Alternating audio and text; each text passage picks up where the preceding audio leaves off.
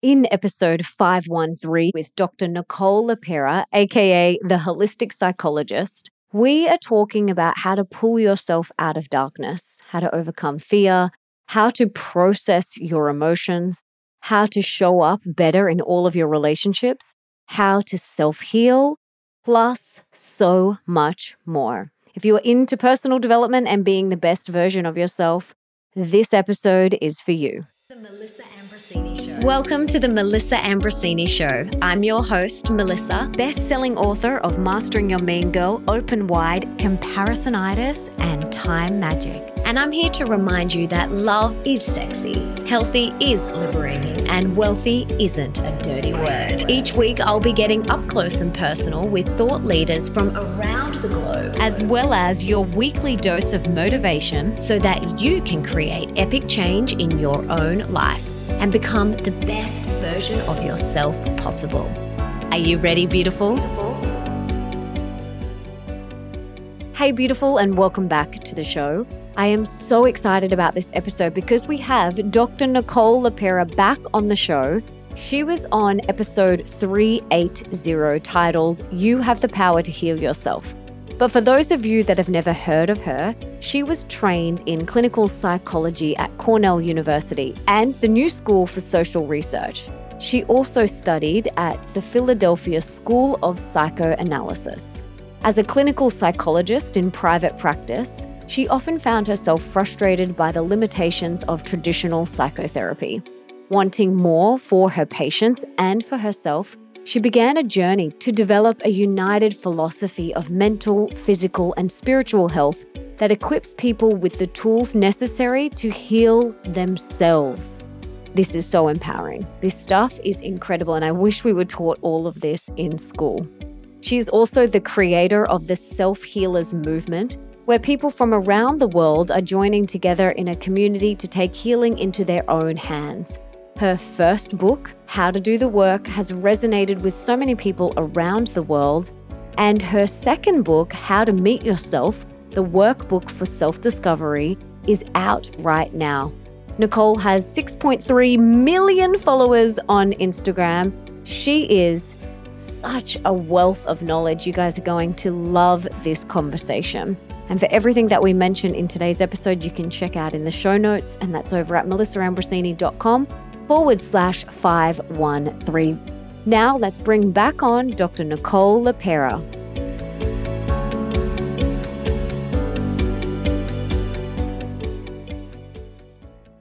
Nicole, welcome back to the show. I am so excited to have you here. But before we dive in, can you tell us what you had for breakfast this morning? Oh, wow. So first and foremost, thank you, Melissa, for having me here. What did I have for breakfast? I had a piece of gluten-free toast with some avocado smashed on it and an egg. So good. How good is avo on toast? Very Australian of you. I love it. I love it. So this is your second time on the show. Your first episode was episode 380. You have the power to heal yourself, which we spoke about. And today we are celebrating your new workbook, How to Meet Yourself, the workbook for self-discovery, which is incredible. It is so amazing. Imagine if we were taught self-healing in school, or how to regulate our nervous system and how to move through fear and challenging experiences. How amazing would that be? And it's never too late to learn how to do these things. Is this why you wrote this book? I mean, I was hearing you say that. I mean, school, absolutely. I'm here sitting over here thinking, if only I was taught in my clinical psychology program how foundationally important the nervous system was. And again, this isn't kind of tearing down the system, the training. I think I've gotten some valuable aspects, practices from the way that I was trained, though glaringly the body was so kept out of it. So, I mean, in terms of learning how to navigate our emotions, I mean, that is such a foundational part of our human experience that it is, I agree with you. I think it needs to be prioritized, whether it's in school, in our homes. And the reason why I wrote now this workbook, as I was writing the first book, How to Do the Work, which I cannot believe is 2-year anniversary is tomorrow already. I very much wanted to talk about this journey of awakening, of the importance of the human body, of this holistic self-healing model of creating change and of transformation. And, I talked a lot about the practical. How do we become conscious of all of these habits that, aren't who we are so that we can make space and create change for choices that would allow us to be more aligned with who we are in the world. And as I was writing that book, it really came to my awareness in my own life included. And I always like to use this analogy of being a horse with blinders on it. How we are so subjective to the life, to our habits, to how we've come to know ourselves, that even hearing something is maybe empowering of, oh, you're not who you think you are, you can change. So many of us need that guidebook, that roadmap of where to begin to turn that spotlight to even identify the habitual nature of our being. So for me, it was the seed of, a workbook would really be a great guide for people to begin to meet themselves by first seeing all the habits and patterns that are creating your life that aren't necessarily who you are, that were an adaptation, usually to our earliest environments, so that then we can create that space to ultimately become present to our authentic self or meet ourselves. Is this book for everybody? Who's it ideally for? I would hope that regardless of where you are on your healing journey, on your awakening journey, on your awareness journey, whatever it is that you want to call your journey, I hope that it will speak to you. There's so many foundational principles, especially as we dive into the nervous system, our universal experience of being in a human body that I think would resonate, whether or not this is the first time you're hearing these concepts, like awareness, like habits, like consciousness, like nervous system, or whether or not you've been well on your journey. I love that. It's so beautiful. Oh, I want this to get into everybody's hands. And obviously, ideally, the younger, the better. Like these tools are just so important because the mind is so powerful. It really is. The stories we tell ourselves. I don't know if you're aware of the app Voxer. Do you know that app? I've heard of it. I haven't engaged with it too much. Yeah, so I use that app, and one of my girlfriends sent me like an 11-minute Voxer yesterday. And she was just kind of talking about all of this stuff that's going on in her life. And I responded with, babe, we need to get really clear on the stories that you're telling yourself. And I want you to do a little exercise for me, and I want you to write down all these stories that you are telling yourself right now. And she did it and immediately sent me a message back and was like, oh my gosh. My mind, or what I call your inner mean girl, is having an absolute field day in there. So we know now how powerful our mind is. We know that it can really cause us a lot of pain and suffering. When we're in fear, when we're experiencing challenging moments or times, when it feels like it's all encompassing and like there is no end and we're spiraling downward, what are the first steps to pull ourselves out? Because I know for me that in the past, I've been like, I can't get out of this. What are the first steps? Yeah, I want to just touch quickly too on the reality that our mind is always desperately attempting to make sense of the world. When we were born, I like to describe us, and we actually just recorded a podcast on my podcast, The Self Healer Soundboard, about kind of that state of preconditioning or in infancy when we are literally just that pure state of awareness. Life is happening within us. We're having sensations. Life is happening outside of us, and we're present to it. At the same time, our mind is desperately seeking for control purposes, for safety purposes, to make sense of it. So that's a function of all of our universal human minds that begins at birth. And then what happens is, of course, we're looking developmentally immature, dependent on all of the adults around us to meet our needs. We defer to the stories that we're hearing, both directly, told to us by those around us, or indirectly enacted in their behavior or modeled. And before long, because we're in need of continuing those relationships because they're helping to meet our needs, and because we don't have the developmental maturity to understand all of the different nuance and complexity of, adulthood and relationships, we defer to other people's stories. And very much then that tendency to color our experience or make sense of it doesn't change. What changes though is the habitual stories that we assign to the world around us. So that awareness is huge because oftentimes it's the meaning that we're assigning to the events that are happening to us that are causing the reactions in our body, not necessarily the events themselves. So to answer your question then, right, how do we begin to navigate this is by becoming aware of how I'm coloring what narratives, what stories, like you did with your friend. What are the stories embedded in this 11 minutes of what's going on? And chances are, the more you pay attention to your mind, you'll see you don't tell yourself new creative stories. You tell yourself the same things day in and day out. So when we become aware of the story, we can give ourselves the opportunity to, just like you're doing with your friend very beautifully, assess whether or not it's accurate. And then, and this is to include the body because that's playing just as much of a role, you can begin to then tune into, well, how did that story make me feel? Because even if it's not true, my body is registering its truth. I'm feeling tension in my muscles if it's a threatening story or a fear-based story. So now this is where no amount of white knuckling it or just saying, oh, this story is inaccurate, don't believe it, is going to work. Because meanwhile, your body, chances are, for the large majority of our lifetime, has come to believe that story to be true. Because your body is going to continue to send messages, no matter how much you try to say, that's not what is actually happening. There's nothing to fear here. It's safe. If my muscles are tense, if my heart rate is elevated, if I'm breathing in a quickened way as I do when my body is stressed out, no amount of affirming that I'm safe is going to override that lack of safety in my body. So when we're talking about awareness, it really is the holistic model of, okay, what are the stories that are contributing to how I'm feeling and what am I feeling? What are those sensations? Because until I tend to both, those messages are going to continue to be passed from my mind to my body to my mind. And that's why so many of us remain stuck or locked in those early experiences. So what do we do from there? So we are aware, okay, there's this story that's not serving me. I can feel it in my body. I realize I'm not even breathing deeply. I'm doing shallow breathing. I'm feeling tension in my upper back and my chest and my shoulders, and my body is sore. I'm aware of that. Then what? Like, how do we release this trauma or release this story out of ourselves?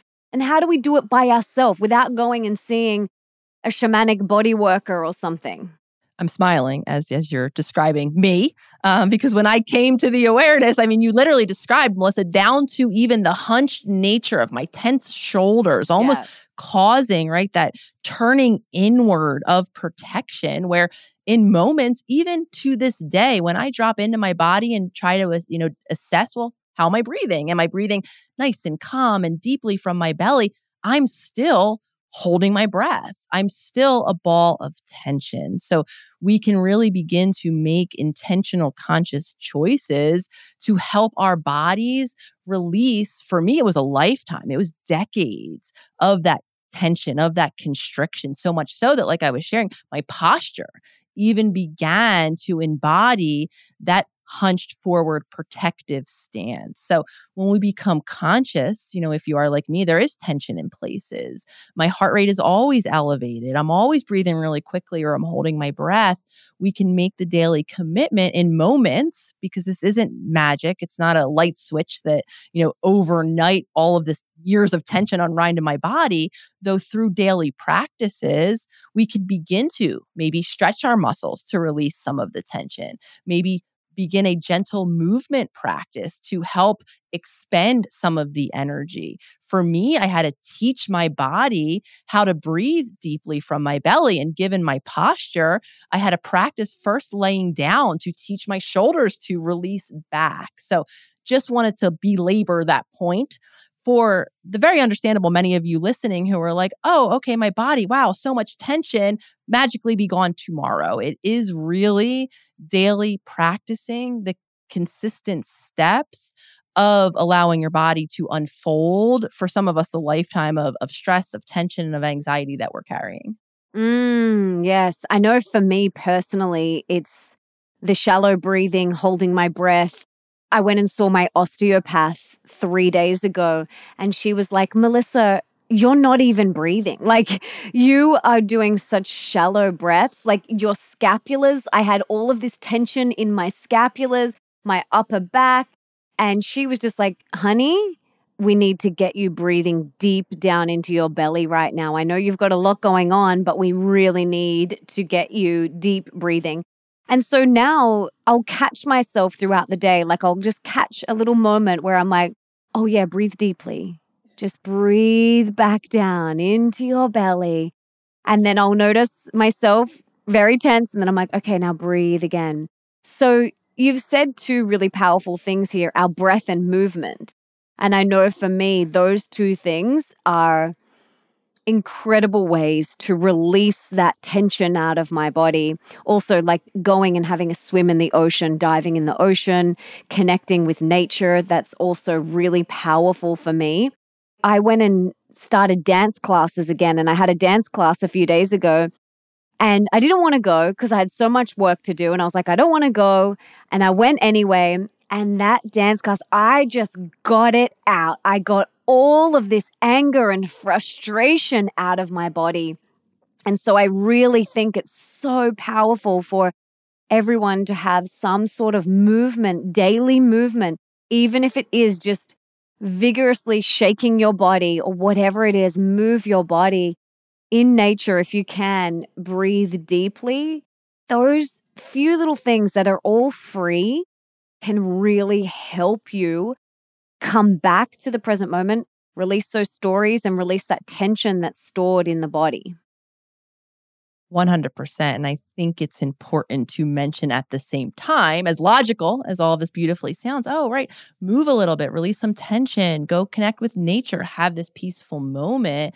If that's not your familiar, if that's not your consistent habit, then logic goes right out the window, because our subconscious mind is so wired in our mind and our body to prefer those familiar stories, even if they're causing us self-harm and suffering, to prefer the tension in my body, because that's what it's come to know as safety. Because according to my subconscious mind, it's not logical at all. It just maps on the predictability of an event to the idea that that is safer, because I know what comes next. Even if it is that self-harm, even if it's, kind of exploding in my relationships, whatever the habit is that I'm doing, even if it's keeping all that tension locked in my body, it's what I've come to know as my familiar home. So as logical as all of this is, and I've lived and continue to live this experience firsthand, because one of the major things that I was modeled in childhood was avoidance of things that are uncomfortable, whether if it was discomfort in my body or emotional discomfort in a home where none of the adults around me were equipped to tolerate the stress of life, to tolerate the emotions of life. So distracting and avoiding and suppressing was the safety for us. If we don't look at what's really uncomfortable, if for me, I always keep myself endlessly distracted and doing something else, I don't have to feel the tension in my body. I don't have to feel the deep-rooted anger and pain and grief and everything that I'm feeling. So even if logically, right, we just heard me share about how this tension in the muscles is telling my brain, right, that it's unsafe, in the moments of stretching my muscles, of moving my muscles, when I feel the very natural discomfort that will come with moving or stretching tense muscles that haven't been moved or stretched in years or decades, I'm going to feel uncomfortable. And for me, that's the moment where I'm faced with that old habit of avoiding the discomfort, which really is simply is stop moving, stop stretching, right? Avoid the things that are causing my body or my emotional system that overwhelm or that unfamiliar experience. Just don't do it. So I just wanted to offer that here, because as logical as many of these and simple as many of these tools might feel hearing me share them, when we go to enact them, to act upon them, the large majority of us will be met with that pull to the familiar. And for a lot of us, our familiar is not moving our body, not stretching our muscles, avoiding the things that are either physically or emotionally uncomfortable. And because our body goes into that default of what it's always done, is it a matter of doing it anyway and consistently just keeping on showing up until that muscle memory starts to form? So the way we create a new familiar path, if you will, is by repeated, consistent action. I think, again, another caveat that I just want to mention here, because I think it's really natural, especially if you've heard us already share, right? Movement, breathing, 2 things. I could throw in eating nutrient-dense foods, sleeping. Right now, there's 4 different things I have to do starting tomorrow. Very understandably, many people might sign off of this podcast and write a new to-do list. 4 new things starting to do tomorrow. Because consistency, keeping those daily new choices or commitments to ourselves is what's going to create the new habit, the possibility that somewhere into the future, this now begins to feel familiar. It's about repeating that choice daily. So setting ourselves up to step so far out of our comfort zone with, overhauling our life from top to bottom with 4 new things to do starting tomorrow is only going to throw us more into that unfamiliar, more into those overwhelming feelings, and therefore less likely to continue to keep that commitment. So I want to mention that here because I think, again, these tools feel really simple, really easy, really logically. They're going to provide the relief for so many of us that have been living with this suffering for so long. It's understandable that I do make that overwhelming to-do list. Though to speak to your point, it's the consistent habits that will create that future of familiarity. And at the same time, even if we do cut that list down to 1, expect that resistance, expect that discomfort, expect the pull to those old habitual behaviors to be there, not to shame yourself in the moment, to acknowledge that that's your body doing what it does best. It thinks it's protecting us.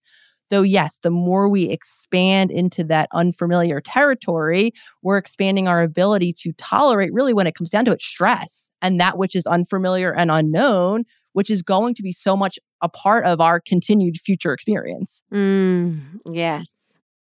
Wow. It's so layered, isn't it? It's so layered. But we just got to do what we can do and keep showing up. Can you talk to us about the feelings wheel? In the book, you've got this incredible wheel. Can you talk to us about that? Yeah, it's so layered. I want to touch on that too, because I really think about the workbook, like the peeling back of the onion process and everything that we're talking about or just talked about in terms of the body. I broke it into 3 different sections, with the 3rd and final section being where we really dive into who we really are, or that authentic self. That strategically and intentionally doesn't come in section 1, because in section 1, we do explore all of those physical self-care habits that for a lot of us are keeping us in that unsafe body with that dysregulated nervous system. It's until we are grounded and safe to experience what's happening in our body that we'll continue to avoid it in all of the ways that we learned how. I led up to answer your question by bringing that in, because until we have that base or peel back that layer of the onion to determine what my body is doing, talking about navigating my emotional world and using a feelings wheel and being able to identify what sensation is happening and then giving it language and, calling it an emotion like anger or sadness or surprise, whatever it might be. I have to learn how to be present in my body where those sensations occur. So the second section that you'll meet in the workbook is all about meeting your emotional self. And then we engage in discussions like the reality that we all have emotions, whether or not we're connected to them beneath the surface. For so many of us, suppressed outside of our conscious awareness, our body is always registering sensations, because emotions, which are really just sensations that are happening in our body, have an incredible evolutionary value. There's 6 different core emotions, and I illustrate them in the feelings wheel in the workbook that give us information. I spoke surprise as being one of them. When we're surprised, our expectation for what we thought was going to happen didn't. That's usually an indicator that what I thought, right, an expectation, was violated. When I'm sad, I'm usually feeling sad because there's a perceived loss. Something that I'm interested in or would like to have is either no longer present or not available to me in some way. So when I begin to tune into and notice for myself, I'm just going to stick with those 2, what surprise feels like in my body or what sadness feels like in my body, because it will feel a bit different for all of us. Now, when I witness, for me, sadness feels like heaviness. It feels like drooping, almost like that posture I was describing earlier, because in my childhood, there was a lot of sadness, a lot of grief about not having an attuned or any attuned parents or caregivers around me to support me in my emotional experiences. So I was sad, something I wanted and or needed, in that case, needed, that emotional connection wasn't available to me. So it's not a surprise that you just heard me share a couple minutes ago. My posture reflected what sadness still registers in my body. The heaviness, the droopiness, tearfulness can sometimes happen for me. Perhaps not all of you listening. So understanding first that sensations give us an indication to the emotion that we're experiencing, and that emotions, even if you're not paying attention to them or they are suppressed, because they were shamed, because it wasn't safe to show them at some time in some place, doesn't mean that they're not happening, and doesn't mean that it doesn't carry incredible evolutionary value. So as we become aware that things are happening and that we can use what's happening to give us the language to communicate our emotional world, we won't feel equipped. So it's, again, being connected to a body, which is having sensations, which is having emotions, whether or not we were taught how to navigate them or not, it's what's happening. So when we become present to that, now not only do we have language to communicate, we can have an awareness of what's going on for us. So important, so powerful. Talk to us about support, getting support on this journey, family, friends, therapists, whatever it is. And then also, how can we show up for them? How can we, reciprocate that support for our friends or family? And how can we ask for the support that we need? So we humans, all of us humans, are wired to be in relationship, down to our nervous system. What I was sharing earlier, not having an attuned, emotionally present, regulated caregiver resulted in me not having that co-regulation, that ability to go from stress back into that peaceful, calm, present state. We need humans not only to help us regulate, but we as a species have evolved based on our ability to join together into groups of individuals who, whether it's from a division of labor perspective or the emotional support perspective we were just talking about, we need other people. And that need doesn't go away. So when I talk about, and I often hear even this concept of self-healing get misinterpreted to mean in absence of supportive relationships, when that's not the case at all. If you're human, you can't get away from needing other people, which is the main reason why, even when I first created the Instagram account, The Holistic Psychologist, I started to use that hashtag self-healers as an intention or a hope that other people who were resonating with what I was sharing with my journey and who wanted to connect just like I did in a more authentic way would also begin to use that hashtag to come together in connection. It's now why my membership, the Self-Healer Circle, existed, with an opportunity to join together in community. So saying all that to say, support is necessary. The reality of it is that I came to be aware of one of two things. Either we're not living in a part of the world. A lot of the audience that I talk to in the community daily is outside of the United States where I live, is living in countries where there isn't supportive resources, or living with families that aren't allowing their safe emotional connection. So a lot of us, need to learn how to find or desire to find the more safe, supportive spaces. And again, another counterintuitive piece that I think is important to mention, even though you hear me, I just went on a litany of reasons why we need other humans. If you're like me, and if there wasn't an emotionally attuned, connected experience in your childhood, as much as we need it, this is yet another area where it feels so unfamiliar. And for me, that translates to feeling so vulnerable. So as much as I want, and I've now created a life where I have an amazing community that allows me the space to take up space exactly as I am. I'm in a relationship with two supportive partners. I always have someone available to support me, yet there's a little girl inside of me that feels so vulnerable, that shames myself for even needing the support of another person that I don't even oftentimes ask when I need support. I expect people to just read my mind and come rescue me and take away these bad feelings that I'm having, that I limit myself from having that support I desperately need. So whether you're on the giving end of support or the receiving end of support, the reality is, while we're wired to want it and need it and to survive and thrive based on it, for so many of us, it's so unfamiliar and it feels difficult to either give support to others or to ask for the support that we need. Absolutely. Absolutely. Many years ago, when I was starting on my journey, I was mentored by someone who very much was like, you have to do your own work and you can't rely on me for anything.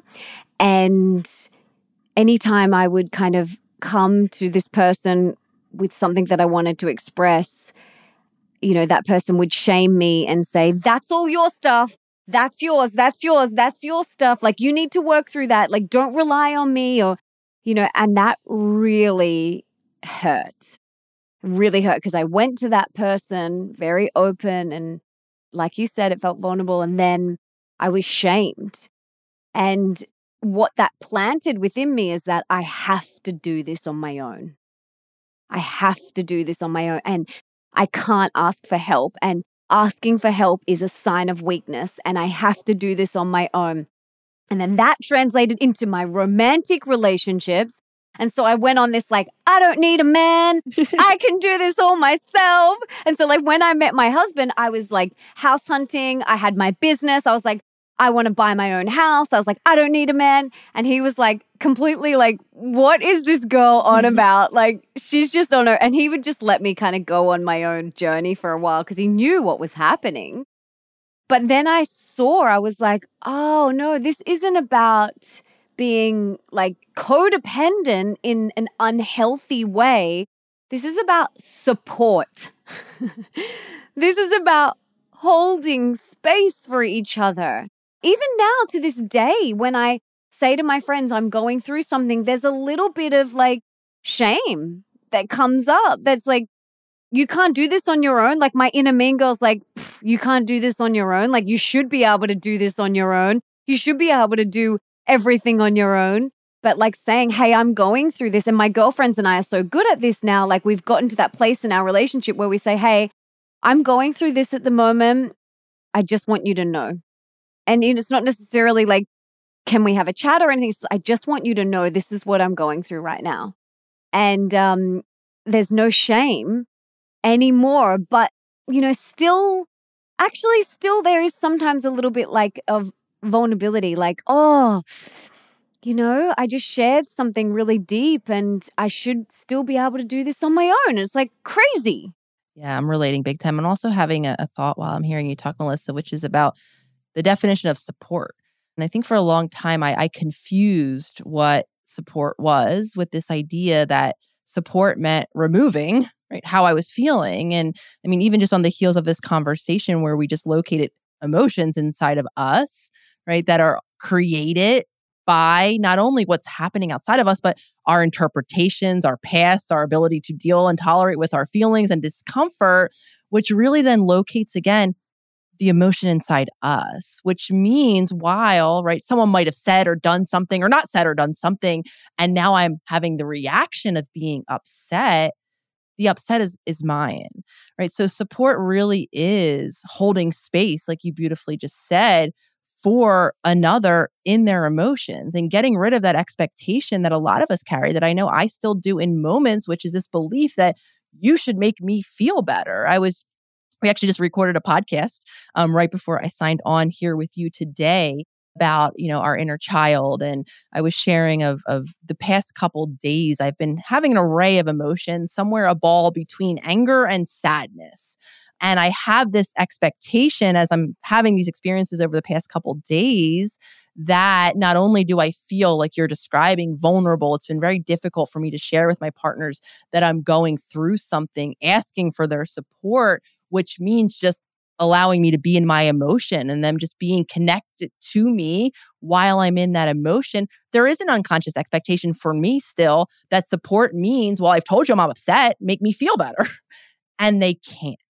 So again, that's something that just popped into my mind, which is I think a lot of us do confuse what support is, what it looks like, and even what's possible, with the reality being we can stand alongside someone in their pain and their suffering and their discomfort. And that's really what we want. We don't want to be less alone in the emotions that we're having. We don't want to lose the connections to those others around us.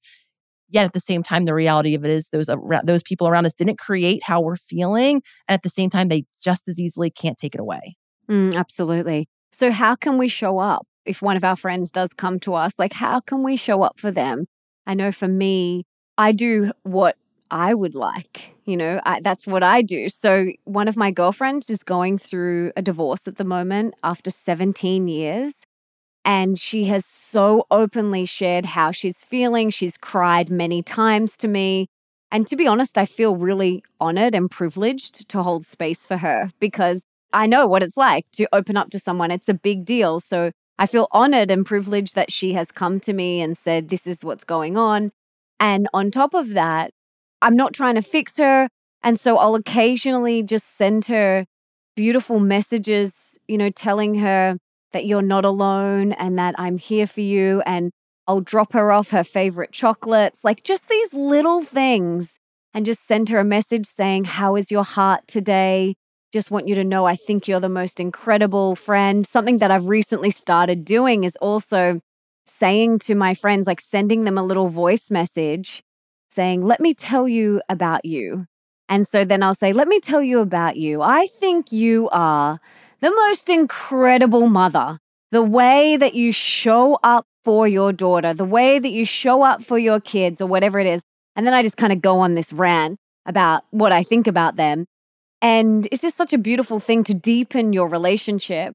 And so I've been doing that to her. But basically, I just do what I would want in that situation if the shoe was on the other foot. But can you talk to us about how we can show up? Because I know for a lot of people, if you don't have that awareness, it can feel so uncomfortable.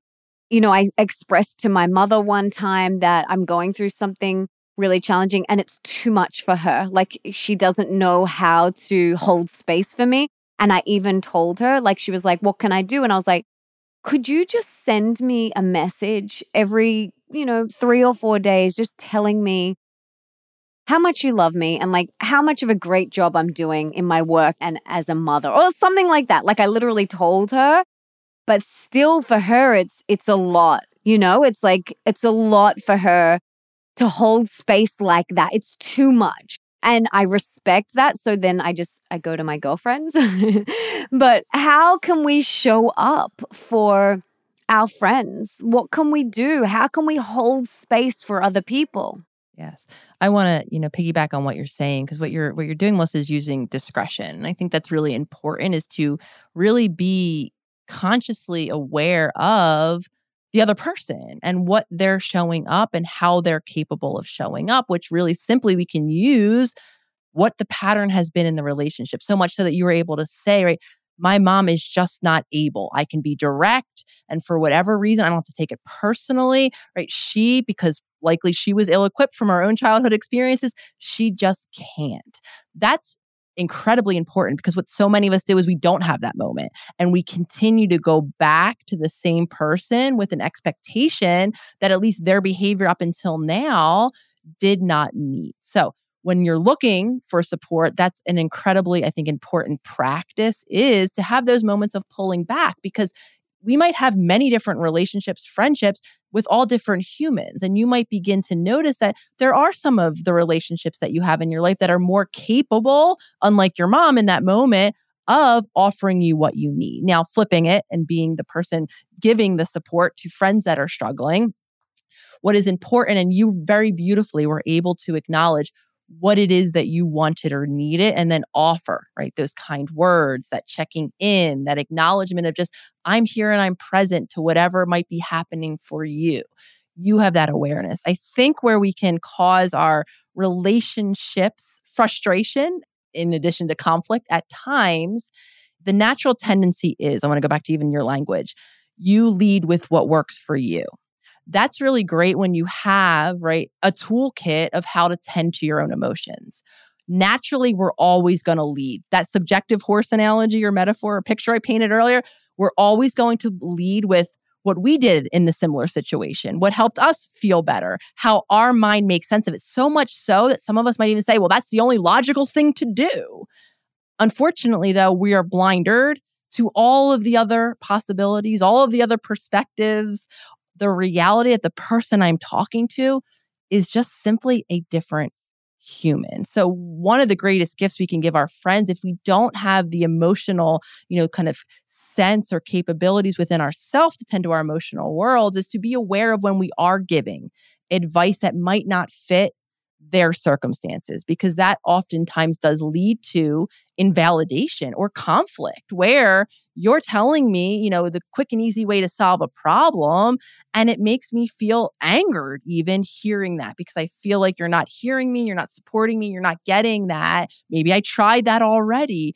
Or what I really want again is just you to hear what's happening. So the gifts we can give our loved ones is by asking, by exploring with them, maybe even asking directly, what would feel supportive to you right now? Might it be I don't say anything and I just listen? How can I be of support? Because while I can't take away the suffering that you're experiencing, I might be able to sit in presence with you while you're experiencing it. I might be able to do a supportive service for you to lighten your load somewhere else. Maybe I want to deliver you groceries. Maybe I do want to write you a card. Maybe I can pick up the kids and give you some time to be by yourself in whatever it is that you're feeling. Because those are other ways that we can be supportive. I'm not attempting to take away the feeling my friend's having, but I can help support them with the stress of life so that they can have the time, the resources, the energy, and the presence to deal with what they're dealing with. And, or again, I can be that listening ear, or I can ask directly what might be of support to you, and then be open, even if it is not something that would feel supportive to you at all, to meeting them where they're at with what they need. But how many times have you heard anecdotally or personally someone go, "Oh no, don't worry. No, don't, no, you're too busy. Like, no, it's okay." Like when deep down they're craving and crying out for support, but they have their own issues with receiving. Mm-hmm. So, for example, I've got so much going on in my life right now, and I'm moving house. And one of my best friends, Sally, she sent me a message this morning and she said, "How can I best support and serve you right now?" And I said, "Do you know what would make the biggest difference is if on Saturday when we moved house, you came and played with Bambi while I loaded the truck." Like you played with my 2-year-old while I loaded the truck so that I'm not like having to worry about a 2-year-old running around. So I can literally just get boxes on a truck. And she was like, "Done. I'm there. Easy." And so in the past, I would have been like, "Oh no, I don't want to put her out. Like she's got her own stuff going on. And she's busy and she's got, no, like I have done a lot of internal work to be okay now with receiving, because I know I love giving. I love giving to my friends. And when I ask them, how can I support them? And they say X, Y, or Z, and I get to show up and do that for them, it fills me up so much. So I allow it to be reciprocated. So what are your thoughts on receiving? And how can we move past that if we have an issue with it? Yeah. So again, receiving is one of those areas. While we need that support or whatever it is in the moment that someone is able to show up or gift us with, it could be very uncomfortable. So kind of understanding that about yourself, very much like you, I struggle to admit when I need support. I struggle to receive, whether it's just the emotional support of having someone sit next to me while I'm feeling as I have been the past couple of days even, or that more practical support. I, in very many ways, have been the person who's always swooped in and tried to be of service to other people, always afraid to say no, even if energetically or my time was overcommitted. Yet on the other side of it, it is still very vulnerable and uncomfortable to receive, someone helping me out by running an errand or by lightening my load in some way. On the other side of it, understanding that we're all unique individuals and many of us might have friends that have that same difficulty receiving. So we might offer, I was actually thinking of this when you were sharing, like writing those kind notes to your friends. And, I was imagining sending that to a friend who doesn't speak kindly to themselves, who's never heard these amazing, nice things about themselves from someone else, that even something so logically beautiful. I mean, you're sharing that. I'm saying, oh gosh, I would love to, have this happening, from my friends. That's incredible. The reality of it is the friend that you sent that beautiful message to, that might be unfamiliar. That might be foreign. That might not actually be received as you intended it to be, which is now a beautiful moment to give yourself the opportunity to depersonalize however it is that your friend received or didn't receive that gesture that you gave. Because when we give, I think a lot of us then have the expectation of, providing relief, of seeing and feeling that relief, of maybe even having gratitude that we've come in and been so helpful, yet we might not receive that at all. We might actually have our support reject it. We might hear how this beautiful text doesn't resonate. I don't feel that way at all. Why are you saying this to me? Or just not be open. So depersonalizing however it is without expectation. When I now make a choice to do for another person, because I've been so used to doing based on fear of what you'll think if I don't do, doing because if I do this now for you, there's a part of me that's kind of transactioning, right? That, well, maybe you'll be there for me the next time I need this. When I pull back from all of that and first assess whether I have the possibility to give, do I have the energy? Am I in a grounded state, right? Do I want to? And when all of those answers are, I want to offer you this, then I can get rid of the expectation that you receive it in any way. I've given it, it's now gone. And I do open myself up to the possibility that someone on the other side of my very beautiful gesture might be like me, might not be open, might be so uncomfortable to receiving it. Because again, I think we can get our feelings hurt when we do attempt to help another person and they don't react or they don't acknowledge or whatever it is that we were hoping to get back, we don't get that. So depersonalizing, I think, is an incredibly important tool in general in life, because the larger majority of reactions, again, going back to this idea of emotions are within us, aren't about us at all. They're about our past, our filters, our stories, our emotions pent up in our bodies. They're happening in our relationships at times, though so many of us so easily take them personally, and then we react from that hurt, wounded, personalized place. Absolutely. I talk about in my second book, Open Wide, a radically real guide to deep love, rocking relationships, and soulful sex. I talk about the concept that expectations ruin relationships. And so when we can just give and that's it, like no expectation of how it's going to be received or what we're going to get back in return, like that's the ultimate place that I want to get to, right? But sometimes I do find myself having an expectation, and then other times I don't. Like I truly don't, and that feels really good. And then other times I'm like, oh, why am I feeling disappointed here? That's why, because I had a big fat expectation placed on top of that giving. And so that sentence, expectations ruin relationships, really does pop up for me when I'm giving, and just to make sure to tune back in that I'm giving from that place of love and just solely from that place and not that place of expectation. So I just wanted to add that on.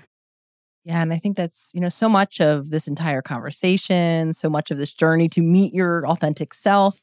I'm hopeful that my workbook is a helpful guidebook too, is about awareness. It's about these brutally honest moments where even like you're able to gift all of the listeners here with, I'm able to acknowledge that I do have expectations, right? So many of us shame ourselves out of the reality of our adaptations, which are the habits and patterns that are, coloring our world.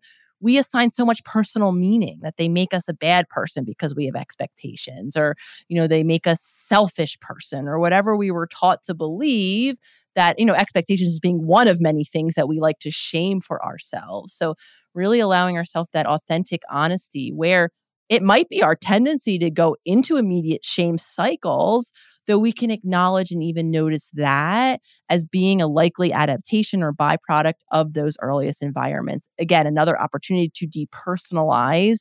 It doesn't have to necessarily mean anything about me as a person because I notice expectations, because I notice these habits in myself, whatever they might be. I can learn how to just be present to their presence so that then I could have the opportunity to make those new consistent choices that we were talking about. Same conversation applies, whether we're talking about the physical body, our emotional body, our relational body, or how we're, relating to other people. Change really happens. And when we simplify it to 2 steps, become aware of what's happening now. What are the habits that are creating my physical body's experience, my emotional body's experience, my relationship experiences? When I get really honest about why or what is happening now, then I can gift myself with the opportunity to take the step number 2, which is make those new choices. Expect them to be uncomfortable, though string them together with enough consistency that you then create that new habit. Love this so much. I love it. And I really want to encourage everyone to get the workbook, to go inward, to get support if that's what you need, and to just go on this journey. It's so amazing. And I think the more we do this within ourselves, the more we're going to help the next generation. And, I look at my daughter now and I feel like since having my daughter, it's like the best personal development ever because she makes me want to be the best version of me, and like she's watching everything I do and say and every mannerism that I do. Like she is watching. I will do one thing and then the next day she'll do that same thing. And I'm like, whoa, I don't even remember her watching me do that. And so she really, I feel like children, it's just the best opportunity. Like it's such a great opportunity to just up your personal development. And for me, that's definitely been the case. So do this for yourself and do this for the next generations as well. What you're talking about, Melissa, too, I just want to touch on this, is that reality that children will absorb more of what they see. We could read the best parenting book. We could have the best line that we're going to deliver the next time when we want to change our child's, behavior in any way. Though, if we're doing differently, if we're not modeling that, then unfortunately, that's what's going to have the greatest impact. What are they seeing us do? How are they experiencing us in relationship with them? And again, all this comes back to be in service of another human, whether it's our children, our partners, our family, our peers, whoever it is in the world, really begins with that relationship with yourself first. How are you caring for yourself? Because when we do then talk about, children and factoring in, that's what's going to be the model for them. Not saying the perfect thing, it's in showing them in action, right, how to be. 1,000%. 1,000%. There's no point saying eat your broccoli if you're eating McDonald's, or don't act like this if you're acting the opposite. So embodiment is just key. It's so key. So I love that we mentioned that. So I'd love to hear now, if you had a magic wand and you could put one book in the school curriculum of every high school around the world, besides your books, what is one book you choose? Because your books absolutely should be in the curriculum. That's a really, really great question. The first book that popped into mind, and truth be told, it's probably because I just mentioned it when we were recording the podcast right before this, though it absolutely applies. And it's a classic by Jon Kabat-Zinn, which is Wherever You Go, There You Are. And really the reason that's top of mind, not only because I was just talking about it, but again, that book really highlights that action of presence, consciousness, mindfulness, whatever the word is, being present to that reality that we're carrying with us, our subconscious mind, our lack of presence, and the ability then to create that first step of intentional action, right? Being present to what is. Because so many of us, we run from our past, we run from our childhood homes, we run from relationships that don't serve us. I've done a lot of running for decades of my life, running to the career or the home location that I thought was going to allow me to feel differently, only to realize that as I was running, I was bringing everything with me, all of this subconscious habits and patterning, the dysregulation, the tension, and everything we've just been discussing this entire podcast with me. So for me, that book, Wherever You Go, There You Are, is so foundational to allow. And, that conscious awareness at any age is so, so important. We're born in that state.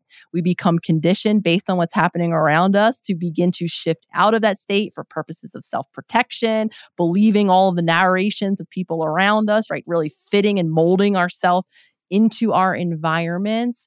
And so it really is going back home to that pure conscious state. Yes, so true. I love that book. Wherever You Go, There You Are.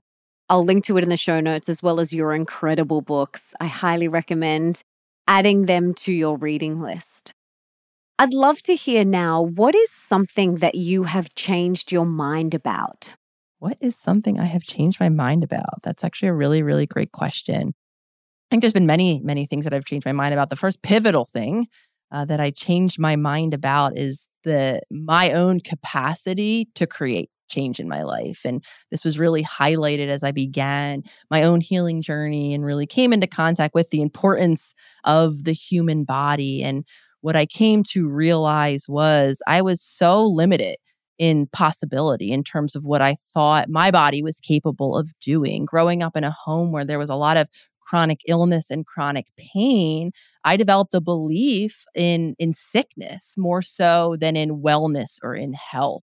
And so I would read books, and I've always been very fascinated by people who, have been able to, with the power of their mind, the power of their body, really transform their lives, do almost seemingly superhuman things. And I would read these books and be like, well, good for you, author.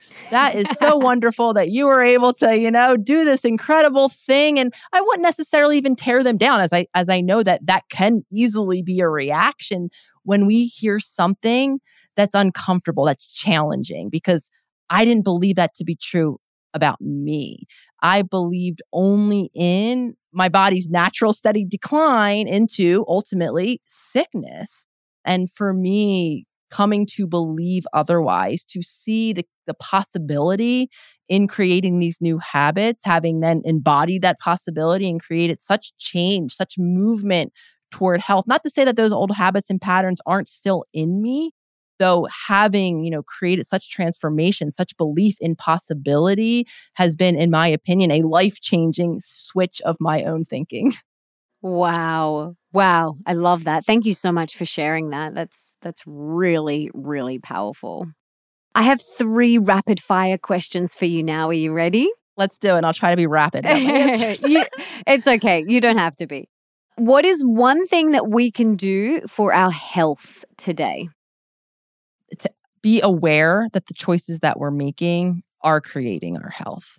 I think, again, this is another area where we're so unconscious to even how we're caring from our body, how many hours of sleep we're getting, what are we eating when we're eating food. That's one area where we're totally, and I know I had been totally mindless.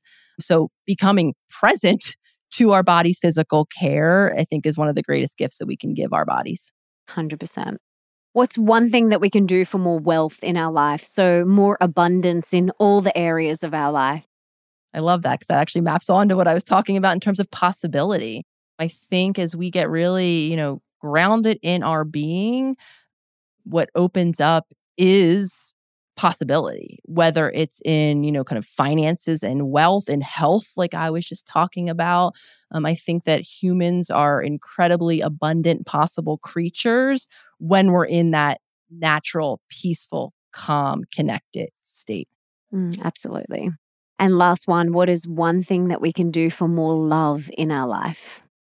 That's an incredibly important question. And one thing we can do for more love is to become aware of all of the ways that we're preventing ourselves from receiving our love, whether it's wired into our bodies that love doesn't feel safe because at one time in one place, it might not have been safe. Those earliest relationships or environments might not have been safe. So really, back to that onion analogy, seeing all the ways that we're preventing ourselves from giving and receiving the love that I believe is an inherent part of all of our beings. I'm touching my heart right now because I believe that the capacity to love lives in our heart. It's something that we share as humans. It's one of the reasons why we're able to connect and be collaborative, because we care and we can be compassionate about others on this journey.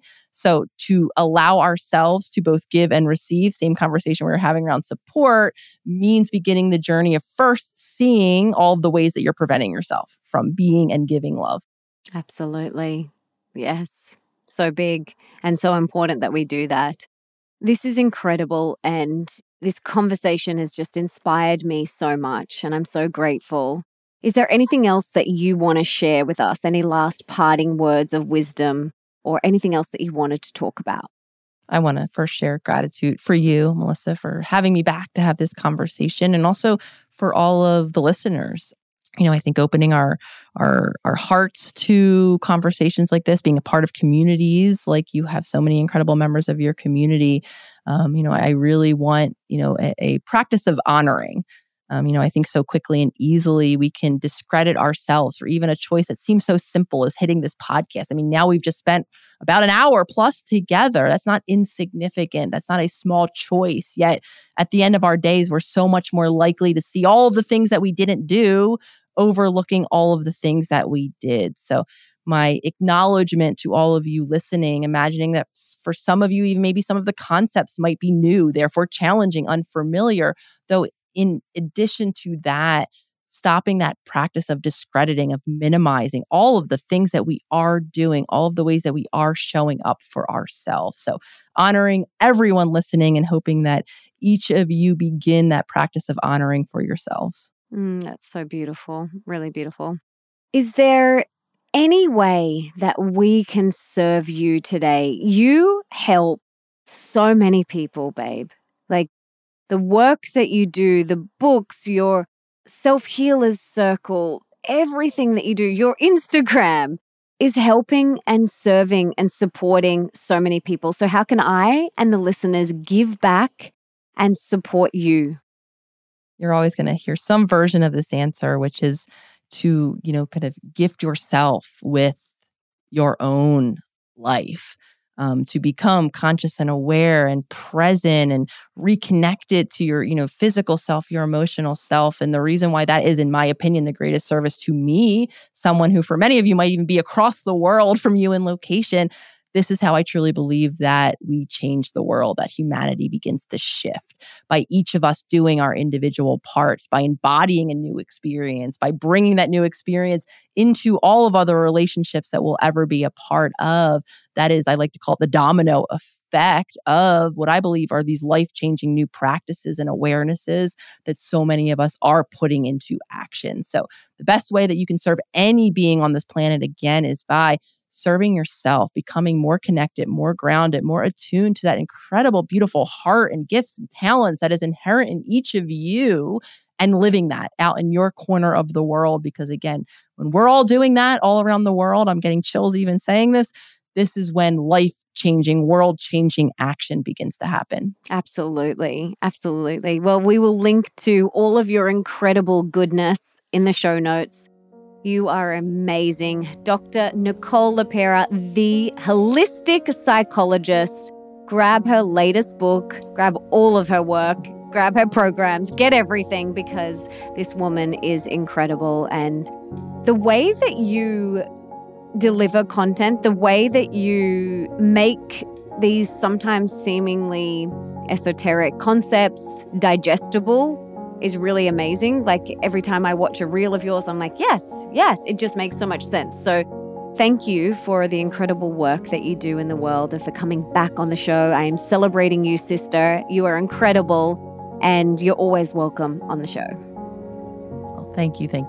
My goal is to make these concepts understandable, because until we understand, we cannot apply. And again, my goal is always to increase the access to these awarenesses and these tools, because again, they're life-changing. So again, thank you for having me a part of this beautiful, beautiful conversation. Pleasure.